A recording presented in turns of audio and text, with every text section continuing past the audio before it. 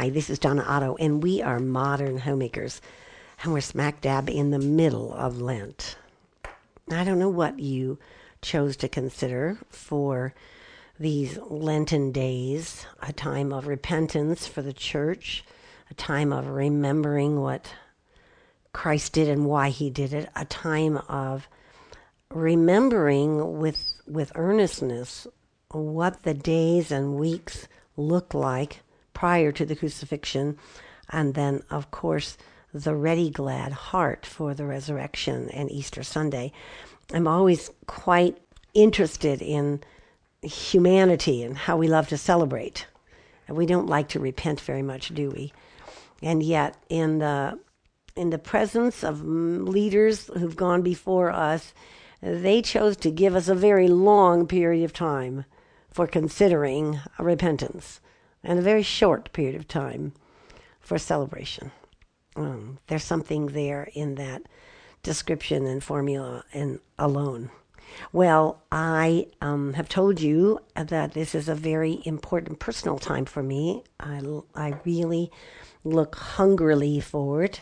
If you've been listening at all the last few weeks, you know that my audience, you, whom I love very much and pray for with great regularity, blessed me by sending me the words to a song, which I knew only a small one phrase of, and now I have had this Lent to look at all of the words and to think about it, and the intent of the author, even to sing it a little aloud. Don't worry, I promise not to do that on air, especially with this gravel-gurdy voice I have. But today I want to just give you some thoughts on this 27th or 28th day of Lent, depending upon when you're listening to it. We are more than halfway through, but right about the halfway spot. And I want to just encourage you with a few Lenten ideas and a hope to remind you that one of the things we do here is to encourage women to be ready, to be prepared. And if you have not watched or listened to the Home for Christmas seminar, I encourage you to do that. Buy it and invite a group of friends to come in and watch it with you. But it is chock-a-block full of ways to get prepared for Christmas, this huge event that we have every year. And we talk about organization and gift giving and gift wrapping. And I'm so delighted to say that at Easter we don't have any of that. And if you have children, you may have a basket, an Easter basket. You may have to buy some Easter somethings. But we don't have much of that. Not too much shopping, not too much buying. There's, of course, an Easter menu and an Easter day, and I hope you'll get prepared for that and invite some people in. I hope you'll do it the easiest, most uncomplicated way possible. I hope you'll demonstrate your hospitality by having things ready when people get there. And I hope you'll feel free to have a potluck. Great time to serve ham, great time to serve lamb, great time to have spring vegetables. We still bring out an old raspberry jello recipe that we've been making for 35 years, and everybody loves it, even those of us who don't eat jello anymore or very, very little of it. So get prepared. I talked to you early in March about the customs and how these things came to be, and the wearing of the finery and dresses and the parading around. They were so happy to have this time after church, and it was the baptisms were happening on Easter, and in some churches they still have baptism on Easter. I just think it's so terrific. But those who had been baptized all had their white and beautiful robes on, so they wanted them to parade around a little in them, and they want to go in and just take them off. And so the Easter finery grew into having a new something. Maybe that would be nice for you. Maybe this is the year to think about a new dress or a new pair of shoes or a new hat or something, because this time the Lord has changed your heart and you do feel new. But get ready for it. Get prepared for it. And then I want to encourage you again to look on our free web resources, and you just go to the holidays and go to Easter, and the Easter basket is there. Plenty of time left for you to get all the ingredients that represent every day of what is called Holy Week. Why do we call it Holy Week? Well, it was the last week before Jesus died, and it started with him coming into Bethany on Palm Sunday and the waving of the branches, all written about in the scripture. And then in the next 8 days, a number of things transpired. And that week has been set aside for all of us to evaluate them and look at them. And I often say to you that your Bibles might have a harmony of the Gospels in them. If you have a study Bible, you might never have found it even, but it's called the harmony of the Gospels. And if you don't have it in your Bible, I promise you, I haven't done it yet, but I'm sure if you go online and ask for a harmony of the Gospels, you will find somewhere toward the end of the harmony all the things that happen beginning on the Sunday when Jesus triumphantly enters into Jerusalem. And then there's the second day when he's in Bethany, and the third day when he has the fig tree experience. And every day, Thursday, when he has the preparation for the final supper and washes their feet, the sixth day and the seventh day. And if you want to have a very rich experience, you don't have to buy anything, you don't have to do anything, you just want to bring it to your children, to your family, to your own heart. Look at the harmony of the Gospels and read for every day how Matthew, Mark, Luke, and John had something to say. John has the least to say about those first 5 or 6 days, and then maybe the most to say starting on the 6th and 7th day. But they're all there, exactly where you can find it in Matthew, Mark, Luke, and John. Wonderful to read it in each different voice. So those are some thoughts I have about preparation for this very holy, unique time, set apart time. And then I just want to talk to you from my heart about the things that I've been experiencing. And a thought that came to my mind was, this is certainly the time to drop religion and be quiet. I talked to you a few weeks ago about retreating and what it took to have a retreat. Oh, I just want to implore you. I want to beg you to stop. Sometime between now and Good Friday, will you stop, steal away an hour if you have nothing more, a half a day if you can, guard it, hire a babysitter, beg your mother to take the children, tell your husband you'll make a fabulous dinner the next night if he'll cook mac and cheese for the kids. Anything you can do to steal away with just you and the Lord. A whole day would be amazing. An overnight would even be better. Maybe there's a retreat center. So many, especially major cities in America, have retreat centers. Maybe there's one in your neighborhood. Sometimes it's just going into a park. A lot of you live in cities that there are huge parks and huge trees, and hiding under a tree for a few hours. Turn your face toward the tree like a child who's being put in the corner, and face toward the corner so you're not so distracted by all the beauty of the earth. Maybe it's a churchyard. Maybe it's a prayer garden.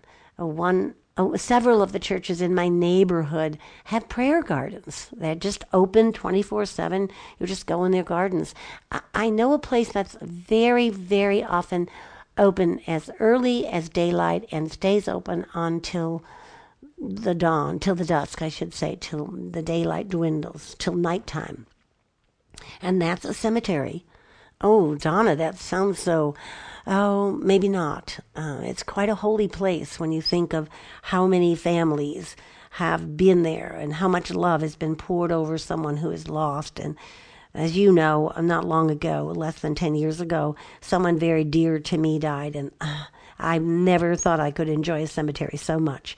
But I go there and sit near the gravesite, and it is quiet and peaceful.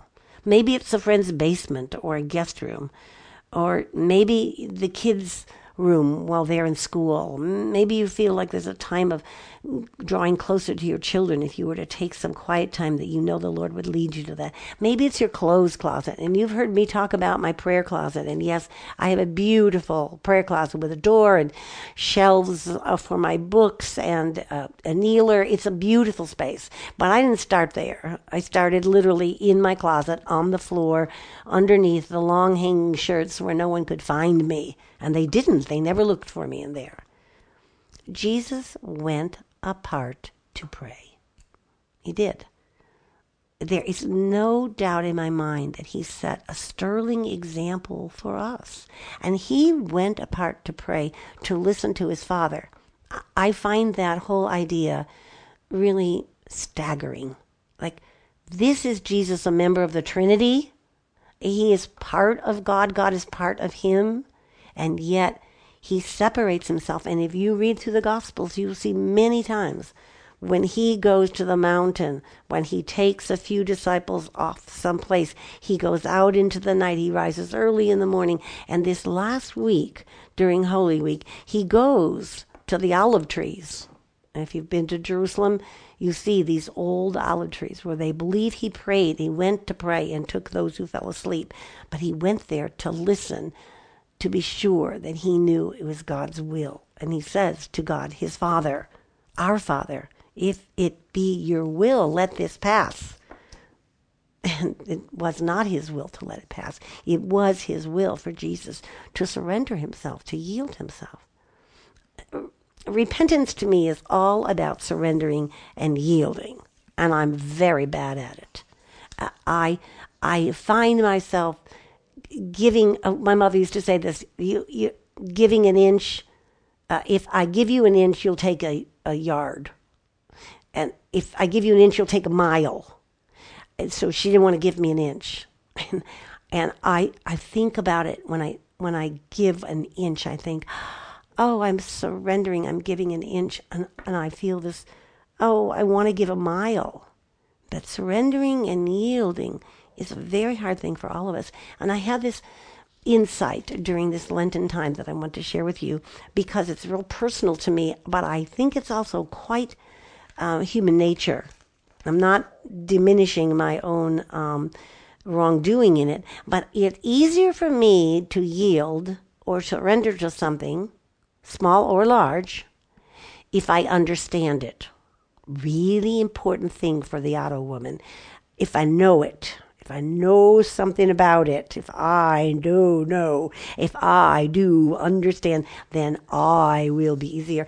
Oh my gosh, I'm exaggerating it because it's so painful to me. It's so painful to me. And for the first time ever, I saw Mary, the mother of Jesus, in light of yielding without understanding. And I've taught these lessons. I've read these passages. I've read the Bible through many times. So think about with me just for a moment, Mary, whose first encounter with the angel says, okay, we're going to have a baby inside of you and you're not going to be with anybody. You think she understands that? She does not understand that. We don't understand it. We're still wondering if an immaculate conception really, that's really true. Many faiths still question that. I don't question it, but they do question it. It's because it's bizarre and it never happened before. And then it was giving birth to the Savior. She didn't understand it, but she said, behold unto me, I am your handmaiden. Behold unto you, I will do what you ask me to do. And then I spotted these places in Mary's life. Do you remember when Jesus, they go to the temple? I'm sure they're going for some feast day. They've gone into the city. They live out of the city. And they start going back home with a tribe of people that they come and go with. And they can't find Jesus. They go back to the temple and they find him. And what does Jesus say to her? I'm about my Father's business. Did she understand that Jesus was about his Father's business? No. Because if she had understood that Jesus was about his Father's business, she wouldn't have gone in the temple and said, why did you not? She was a mother. She was being a mother. She lost her 11-year-old or 9-year-old kid. But it goes on from there. And think about these very encounters that we read about in the scripture with Mary. The next time I think it happens, it's at the wedding. And they ran out of wine, and she knows he's God, and he can make it happen. And she goes to him, and what does he say to her then? He says to her, this is not my hour. She still doesn't understand. He's now in his 30s. And then later in Mark, we read, in a number of the Gospels, we read this account that Mary and brothers, her sons, her other sons, are going, and the Greek word is like to accost. They are going to get Jesus because Mary, he's doing too much. He's too busy. He's too much. Mothers, have you thought about that way? Maybe not for your daughters, but your boony boys. If they do too much, you want them to come home and go to bed and have a bath. And so did the Jewish mother of Jesus. And what does he say to her? I've said this once in front of a theologian who said never. But I said, if you listen to the tone of that, you might think Jesus was being a little sarcastic. Who are my mother and my brothers? And then he says, my mother and brothers and sisters are those who do the will of God. He does not say, okay, Mother Mary, you are my mother and I'm going home. Does she understand it? She doesn't understand it. She goes to the cross. She's at the cross. Do you think she understands, knows and understands the purpose of all this? She didn't have the canon. She didn't have the doctrine. She didn't have the Gospels. She was living the Gospel. She didn't have understanding of what the 3 days was going to be.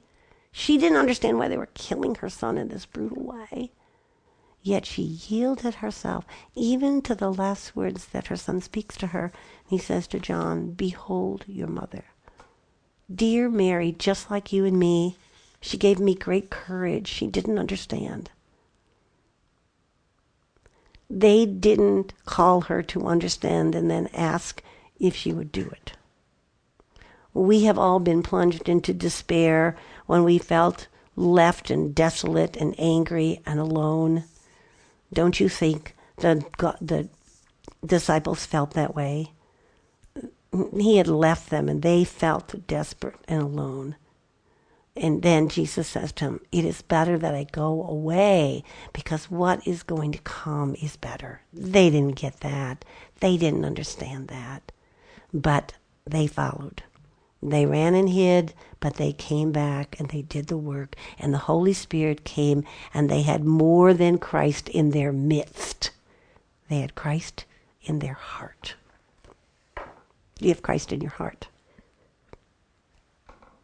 Do you have more of Christ in your heart because of these days of remembering Lent, of remembering it's a time of repentance? Do you have more of Christ in your heart? And do you have a heart that's full of Him but needs some changing? Oh, I pray that you will pray with me this time. Change my heart. We are Modern Homemakers, and I am Donna Otto, and it's been fun to be together in this subject. Thank you for letting me share it with you. Remember the common begin and the uncommon finish. Go out and make it a very uncommon day of yielding without understanding.